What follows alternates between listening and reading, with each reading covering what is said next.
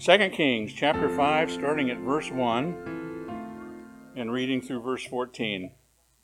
Naaman, commander of the army of the king of Syria, was a great man with his master and in high favor, because by him the Lord had given victory to Syria. He was a mighty man of valor, but he was a leper. Now the Syrians, on one of their raids, had carried off a little girl from the land of Israel, and she worked in the service of Naaman's wife. She said to her mistress, "Would that my Lord were with the prophet who is in Samaria, he would cure him of leprosy." So Naaman went in and told his Lord, thus, and so spoke the girl from the land of Israel. And the king of Syria said, "Go now, and I will send a letter to the king of Israel." So he went, taking with him 10 talents of silver, 6,000 shekels of gold, and 10 changes of clothing. And he brought the letter to the king of Israel, which read, "When this letter reaches you, know that I have sent to you Naaman, my servant, that you may cure him of his leprosy." And when the king of Israel read the letter, he tore his clothes and said, "Am I God to kill and to make alive, that this man sends word to me to cure a man of his leprosy? Only consider and see how he is seeking a quarrel with me." But Elijah, the man of God, heard that the king of Israel had torn his clothes. He sent to the king, saying, "Why have you torn your clothes? Let him come to me, that he may know that there is a prophet in Israel." So Naaman came with his horses and chariots and stood at the door of Elijah's house. And Elisha sent a messenger to him, saying, "Go and wash in the Jordan 7 times, and your flesh will be restored, and you shall be clean." But Naaman was angry and went away, saying, "Behold, I thought that he would surely come out to me and stand and call upon the name of the Lord, his God, and wave his hand over the place and cure the leper. Are not the Abana and Pharpar, the rivers of Damascus, better than all the waters of Israel? Could I not wash in them and be clean?" So he turned and went away in a rage. But his servants came near and said to him, "My father, it is a great word the prophet has spoken to you. Will you not do it? Has he actually said to you, 'Wash and be clean'?" So he went down and dipped himself 7 times in the Jordan, according to the word of the man of God. And his flesh was restored like the flesh of a little child, and he was clean. Well, good morning. Good morning. Thank you, Steve. It's good to be back together. Some of you have run up to camp and back, and we'll do it again. Remember to keep those who are up there and will be up there in the weeks to come in prayer, that God would do his work. We've been, I keep reminding you just so you're not confused, we've been flying over the Old Testament. We missed so many good things. That story about Naaman today, we won't spend hardly any time there, but maybe someday we'll hit it in a little more depth. But here's a bit of a timeline. If you have been trying to track that, I handed out some timelines if you want to keep that for yourself. I've added one date today. Elisha's squeezed in there. I don't know what I'm going to do now. I'm going to have to start cutting off the left side to fit him in, but hopefully you don't have to do that. If you've been here, we put a pause on the timeline, the progression of the story the last few weeks of the divided kingdom of Israel. We've been kind of following the history, right? We put a pause on that to look at the wisdom literature books. There's 5 of them. We had already looked at Job and Psalms, and we then spent time with Ecclesiastes, Song of Solomon, and Proverbs before that. Song of Solomon was last week, and we interpreted the book along normal lines. That is a normal sense of reading and taking the words to mean what they meant, or what they would naturally mean. That's opposed to an allegory or a typological writing where everything should be seen metaphorically describing something else, like God's love for Israel or the church. That has been a common interpretation of that book. But we looked at it in a more direct sense. 3-part outline there. You can see that to this sort of drama involving 2 lovers. There's the engagement, pre-marriage time, and there's the wedding, actually the wedding night. There's then, thirdly, the realities and commitment within marriage, some of the progression that took place in the marriage. As a story, as a poetry, this is revealing the relationship progressing from beginning all the way into several years into marriage. And the book, I believe, you can disagree with me, the book, I believe, is emphasizing God's gift of romantic and sexual love in its right place. I think Solomon's intention here as the author is to teach, to impart wisdom, remember it's wisdom literature, concerning romantic relationships, doing it God's way. The couple here practices sexual restraint before their marriage, and then you see enjoyment and growth as they learn to love and serve each other within marriage. Now, sometimes it's a little awkward book, but I believe it's an important part of God's Word, a pertinent reminder to us in the culture, our culture, of God's design, His wonderful design for sexuality, for marriage, for gender. That's being twisted, isn't it? We need to keep on our toes here in this area. The devil is a great deceiver. And without God, our flesh agrees with the devil's deception so much of the time. So we need to know God. We need to devote ourselves to His way, His good design. And, we talked a little bit about falling off the horse. We can fall off the horse on the left side by minimizing, by avoiding the topic, by avoiding good romance and sex in its proper place. We can fall off the right side of the horse by giving ourselves to the millions of perverted methods that the devil offers and the flesh is tempted by. So let's keep that in mind. But this morning we're going to turn back to the progression, to the timeline, if you will, of as we fly over the Old Testament. So you can turn to 2 Kings. It's a little shorter this morning because we're going to take some time for communion after a few minutes. 2 Kings, this is the second part of the two-part writing on the kings of Israel. We also saw, as we looked at 1 Kings several weeks ago now, a great name in biblical history. You remember a man by the name of Elijah. He came on the scene about 875 BC. Among other miracles in Elijah's time, he predicts a drought. He raises a widow's son to life. He enters into confrontation with wicked King Ahab.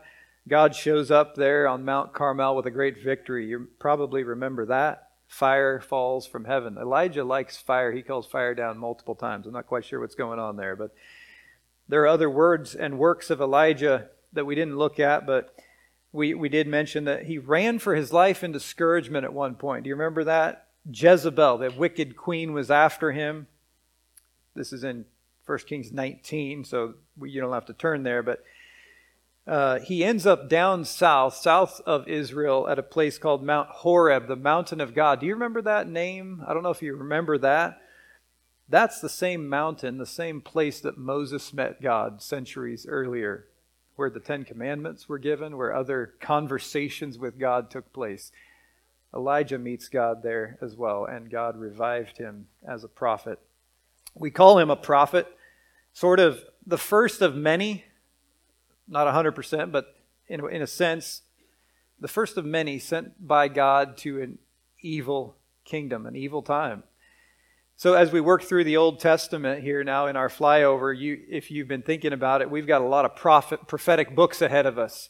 And we will spend time there's 17 of them, and we'll spend time in each one to a degree, looking at the prophet's life, the prophet's message. Sometimes the prophets do miraculous signs. Sometimes they foretell, the future. Much of the time, they simply proclaim God's word by deed and word. Proclaim God's message.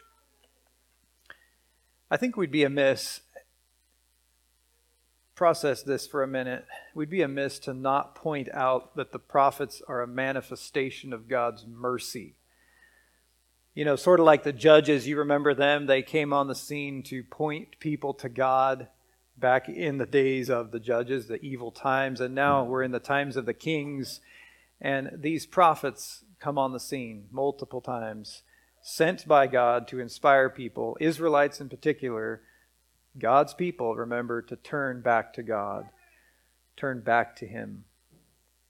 Well, as we come to the 2 Kings now, it's the tale of two kingdoms continues. We're sort of the book will sort of ping pong back and forth between north and south. You remember we have both of those kingdoms going on now, but it's not just a survey of the nation or the kingdom. It could be, but it's not. There's a focus, and we'll see this directly. There's a focus on righteousness and on unrighteousness. So it's always good to look for a purpose of writing in the Scripture. We can see part of the author's purpose here is this focus, this emphasis on morality, righteousness, and unrighteousness. The important aspects of what we find in 2 Kings, as well as other places, are really spiritual in nature. I'll mention too, 2 Chronicles has some crossover to what we look at today, what 2 Kings is all about.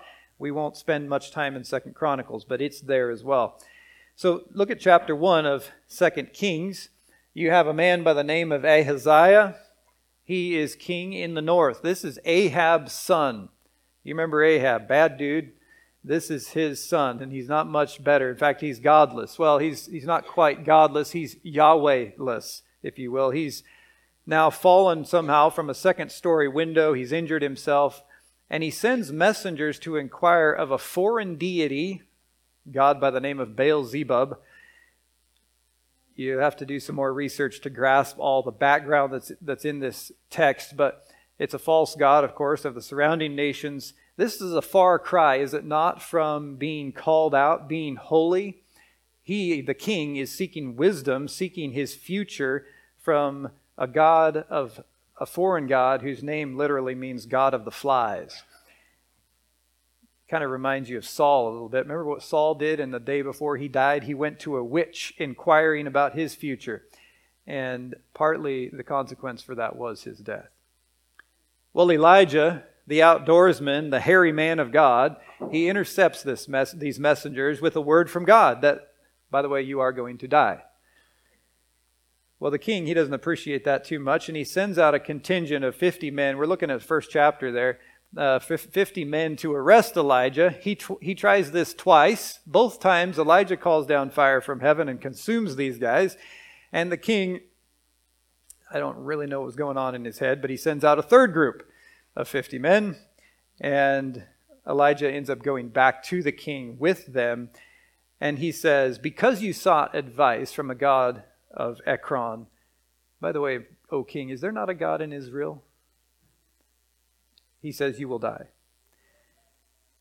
So here's an example. The content, the focus of this book, the first chapter is exemplifying that. It's spiritual. The interest is not so much political. It's spiritual. Well, if you move to chapter 2, there's a new king on the scene. And look at verse 1. Talk about a spoiler. It says, the time had come, this is 2 Kings 2, verse 1. The time had come for the Lord to take Elijah up to heaven in a whirlwind. Elijah and Elisha were traveling from Gilgal. Well, we've been introduced to Elijah. We didn't give him the time he deserves, but suddenly we know God's plan for his future. As far as I know, this is the only statement in Scripture, or anywhere that's not mythological or fiction, that speaks to an individual's destiny like this. I believe in the rapture of the church. I don't know about you. I believe in the rapture of the church. I know, and we know that Enoch, from pre-flood days, he was suddenly with the Lord. He didn't die, did he? But this is unique to Elijah. Taken up by a whirlwind to heaven. In that same verse, we're introduced to another man. It's not the same name. Don't be confused. It's a man by the name of Elisha. So you've got a J and you've got an SH. By the way, if we spoke Hebrew, these names wouldn't sound nearly as alike. They wouldn't be nearly as confusing. But we don't, so we're stuck with Elisha and Elijah. Elisha is the follower of Elijah, the disciple, if you will, the protege of Elijah, the older prophet. And Elisha now refuses to leave the prophet's side, Elijah, after this knowledge of Elijah's end, his earthly end. He follows him, then you can see in the verses there, like a puppy from Gilgal to Bethel, to Jericho, and finally across the Jordan on the east side. And look at verse 9 of chapter 2. Elijah says there to Elisha, "Tell me what I can do for you before I am taken from you." Elisha responds, "Please give me a double portion of your spirit." Some translations there you might see, "Please let me inherit 2 shares of your spirit." Probably the latter one that I just said is a little more accurate. So Elisha is not asking Elijah for a double amount of power or a double amount of miracles. He's asking Elijah to be his successor, to get, in other words, more of his spirit than any of the other prophets. In other words, kind of like the firstborn of a Jewish family would often get twice, or the double amount of the other children in an inheritance. Let me, Elisha is saying, be the choice to carry on the ministry that you began. Well, Elijah responds, "This is a hard thing, but if you see me go, it will be yours." Now, there's some puzzles and some mysteries to these stories. I mean, I don't understand all of this interaction between the 2 prophets. So, hey, more study and more background knowledge would be wonderful. That would help us. We should continue to work on that. So then you see, in the presence of Elisha, Elijah, the great man of God, was indeed taken up to heaven inside of a whirlwind by a chariot and horses of fire. Special guy. I don't know. Absolutely unique method of leaving the earth. As far as I know, Elijah hasn't died yet. Well, I wish we had more time for this prophet Elisha as well. But it appears that Elisha did indeed receive the spirit of Elijah. And I think we can understand that, at least in brief, to mean the spirit of power from God. And he began a very powerful ministry during this period of the Old Testament. Elisha became known in both the north and the southern kingdoms. He became known outside of Israel. The world and the works of Elisha then are primarily seen in the first 8 chapters, actually 2 through 8 of 2 Kings, but you also see him anoint Jehu as king of Israel right at the beginning of chapter 9, and then into 13, you don't have to necessarily turn there. We're only going to get through this first part of 2 Kings today, but into chapter 13, or the beginning parts of 13, some more miracles of Elisha are given to us, including the miracle of somebody rising from the dead after Elisha's death. Elisha cured poisonous water and poisonous stew. He floated an axe head to aid one person. He cleansed Naaman, the general of Aram, outside of the borders of Israel, from leprosy. We read about that dreaded disease. He opened and closed individuals' eyes, their ability to physically see, their ability to see spiritually or metaphysically. He was a social prophet. He was involved with kings and cities in Israel. His miracles included raising people from the dead. As I said, one of those happened after he himself was dead. You know, these are fascinating times, aren't they? Again, something to apply further study to. Why did God, and even how did God, why is it that God chose to reveal himself, his power in this method that he did here during this period of history? Elijah, the one with the J, the first one, Elijah the prophet, he's been compared to John the Baptist in the New Testament, the forerunner of Jesus. Just as John the Baptist preceded Jesus, Elijah preceded Elisha. Elisha's miracles have sometimes been compared to those of Jesus' miracles. Now, don't get me wrong, we know that Elisha was not God incarnate as Jesus was, God in the flesh, but perhaps there's some points to be made in comparing these two. Elisha as a typological coming of Christ, as a forerunner, if you will, a comparison to the Messiah himself in later years. Now, I find it fascinating, as I said. I hope you have some interest as well. But I find it just interesting how God chose to work through Elisha and Elijah before him in such a powerful, obviously miraculous way. But he doesn't always do this. God doesn't always do this.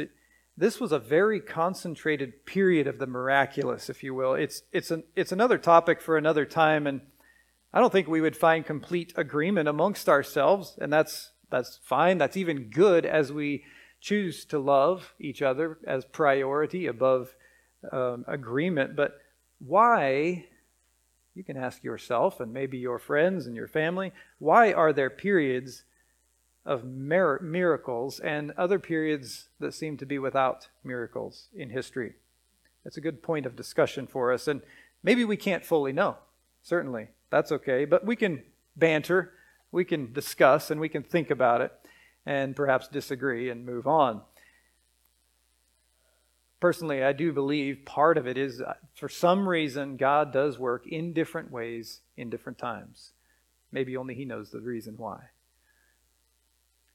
So, I hope you have a chance to look at the life and the times of Elisha in more detail. Again, there's the date of Elisha's ministry. A man of God. In fact, he was called that multiple times there in the stories in 2 Kings, the man of God.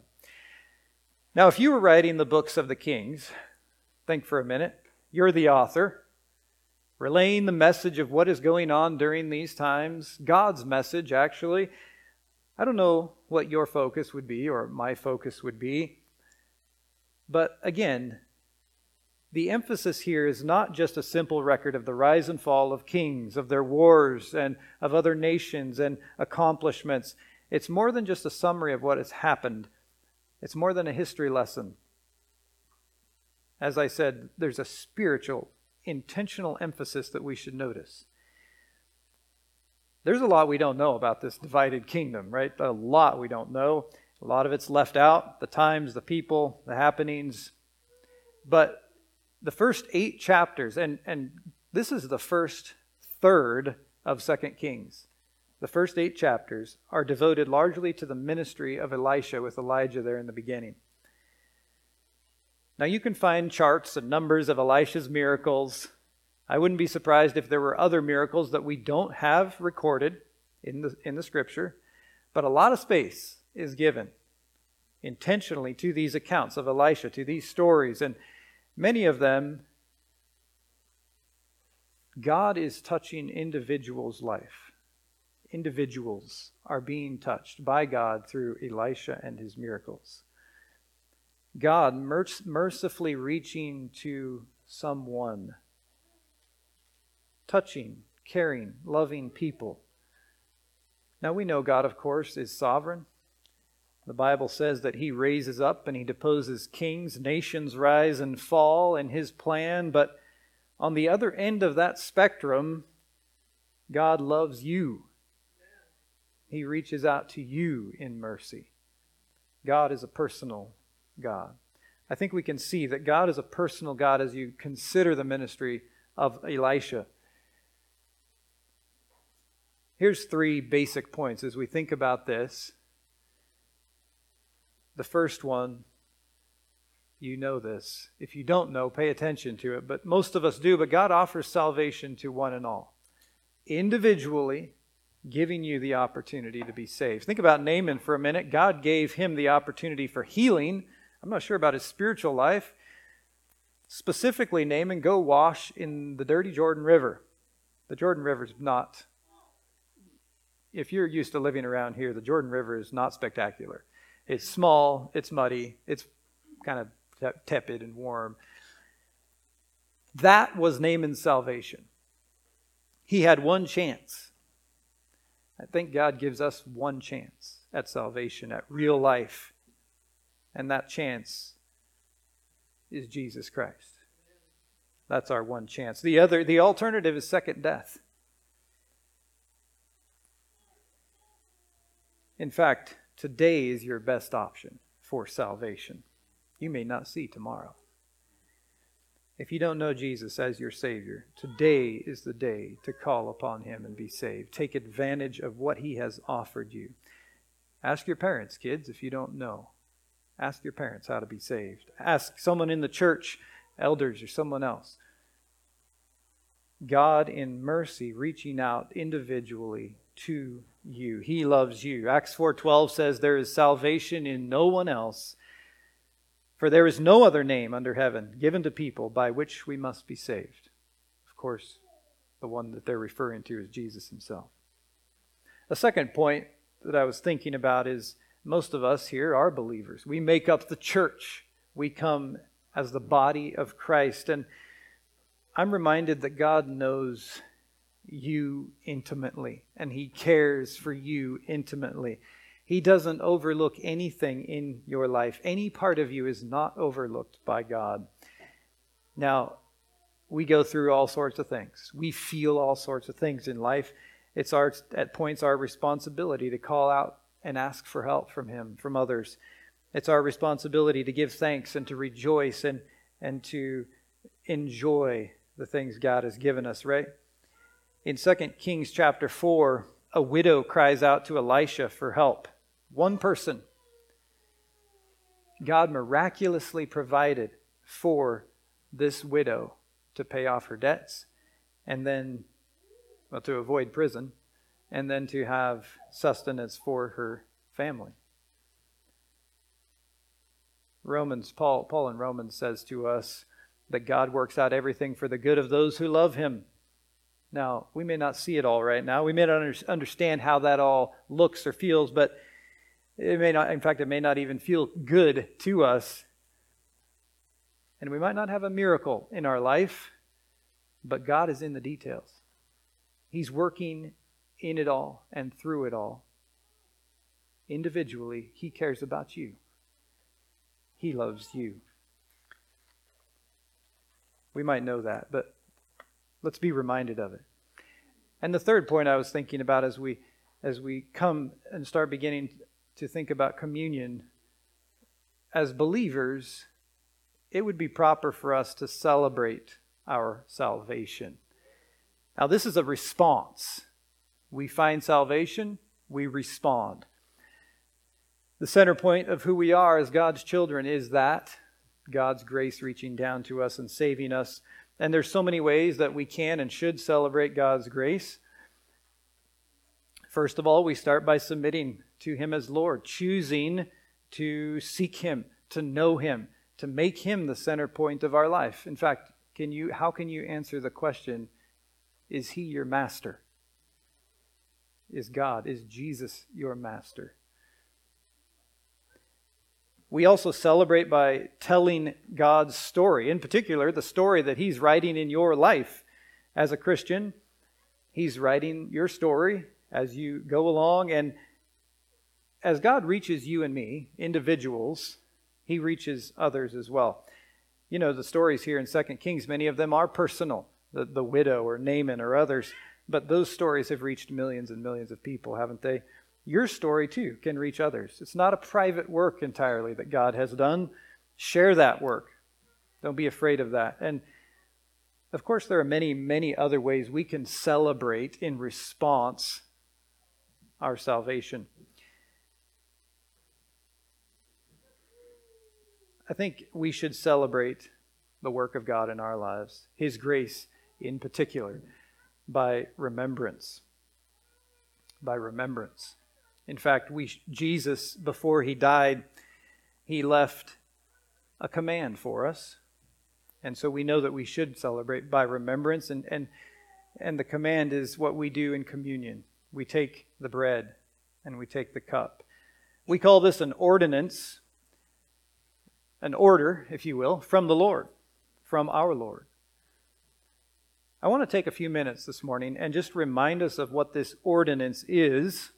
We call it communion, as well as why we do it and a little bit of how we do it.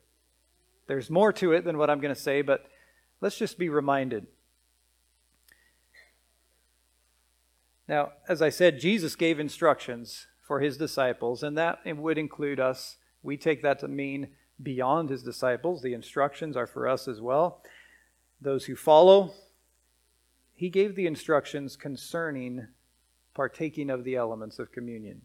Now, as Protestants, we really only have two ordinances that we hold to. One is communion.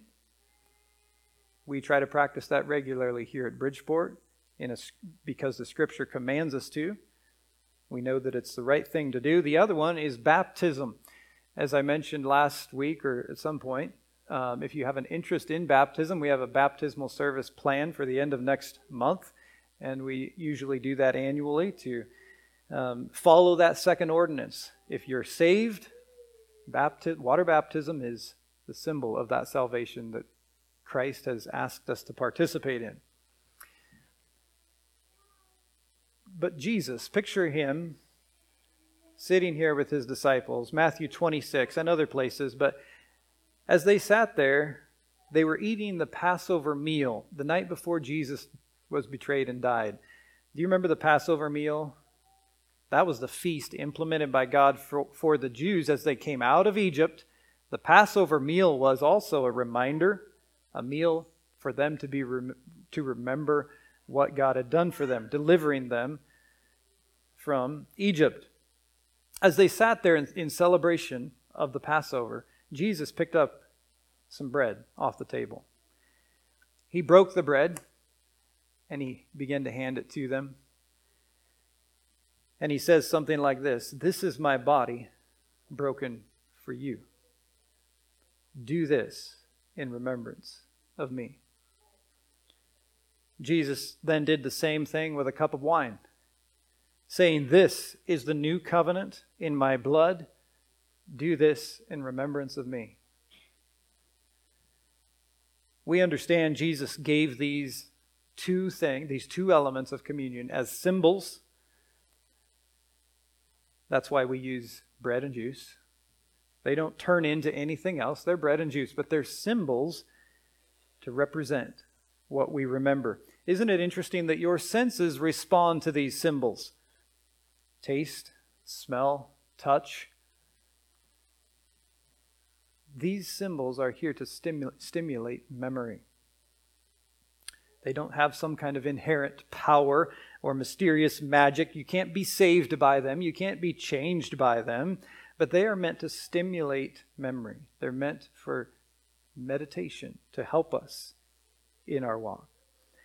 Now, partaking in communion is an opportunity to pause, to reflect, and to solemnly celebrate the graciousness of God in saving us. The bread is there to remind us of his body, as he said, "This is my body. Take this, remember the brokenness, the beaten body, the abused body as a sacrifice for you." And the cup, the blood was given, wasn't it? You think about that lamb on the altar. The blood was shed. In other words, the life was given for the one giving the lamb. That's what Jesus did. He became that sacrificial lamb. His blood was let in order that he would die for us. That's what the two elements are representing. Now, I want to speak to all of us, but specifically to those younger version of us. Kids, why don't you put aside those pictures and those conversations for just a minute? I got a couple questions for you. You ready to raise your hand? Okay, good. If you're 12 or younger, teenagers, you're out on this one. If you're 12 or younger and God has saved you, raise your hand. Look at all those hands. Awesome. And praise God. Amen? Amen. Yeah. You know, the elders were talking about this, and I want to relay this message to you. Some of you are visitors, but I want to say that we are proud of you guys, and we love you. And we're so grateful for your part in this church. You think you are just floating along, but you have a part in the body of Christ. Doesn't matter your age. God has plans for you and your service in this congregation and outside. The second question, you paying attention? How many of you are hungry? Oh man, yeah. Well, I'm with you. Okay, we're getting hungry, aren't we? But I think we can wait for lunch. What do you think? Will we die? Is anybody going to fall over dead in the next few minutes? I think we're okay. So this little piece of bread, this little cup of juice, it's really not a pre-lunch snack, right? I mean, yeah, it might taste good, But as you taste it, remember that it's there to remind you of Jesus' love for you, more than it is to fill your tummy or to feel good in your mouth. Jesus loves you, and he died for you. It's a great opportunity, kids, and all of us, right, to show our love and our devotion for Christ. Take a minute. We're always moving. Pause for a minute. Remember. Okay, kids, one more. You listening? And really, this is for all of us. And I have to say this because the Scripture says this.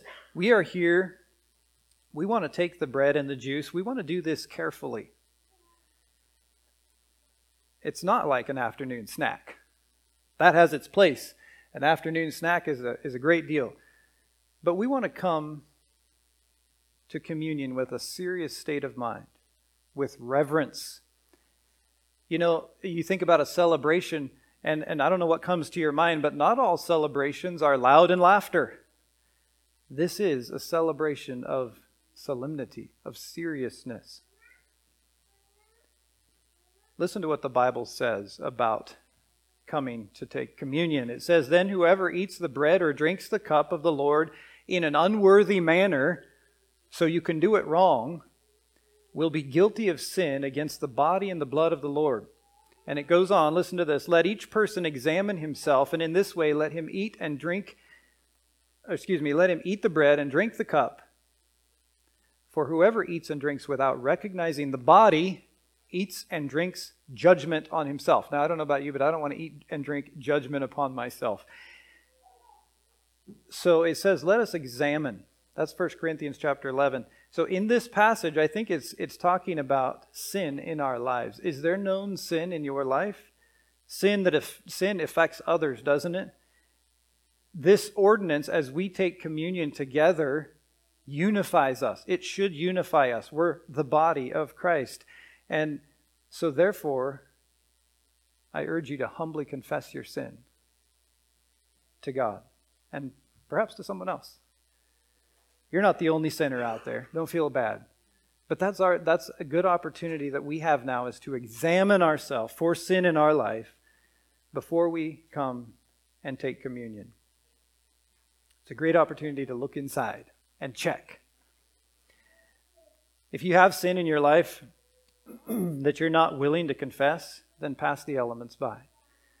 If you're not a believer and you're not willing to call upon the name of the Lord for salvation, then pass the elements by. So, kids, one last thing.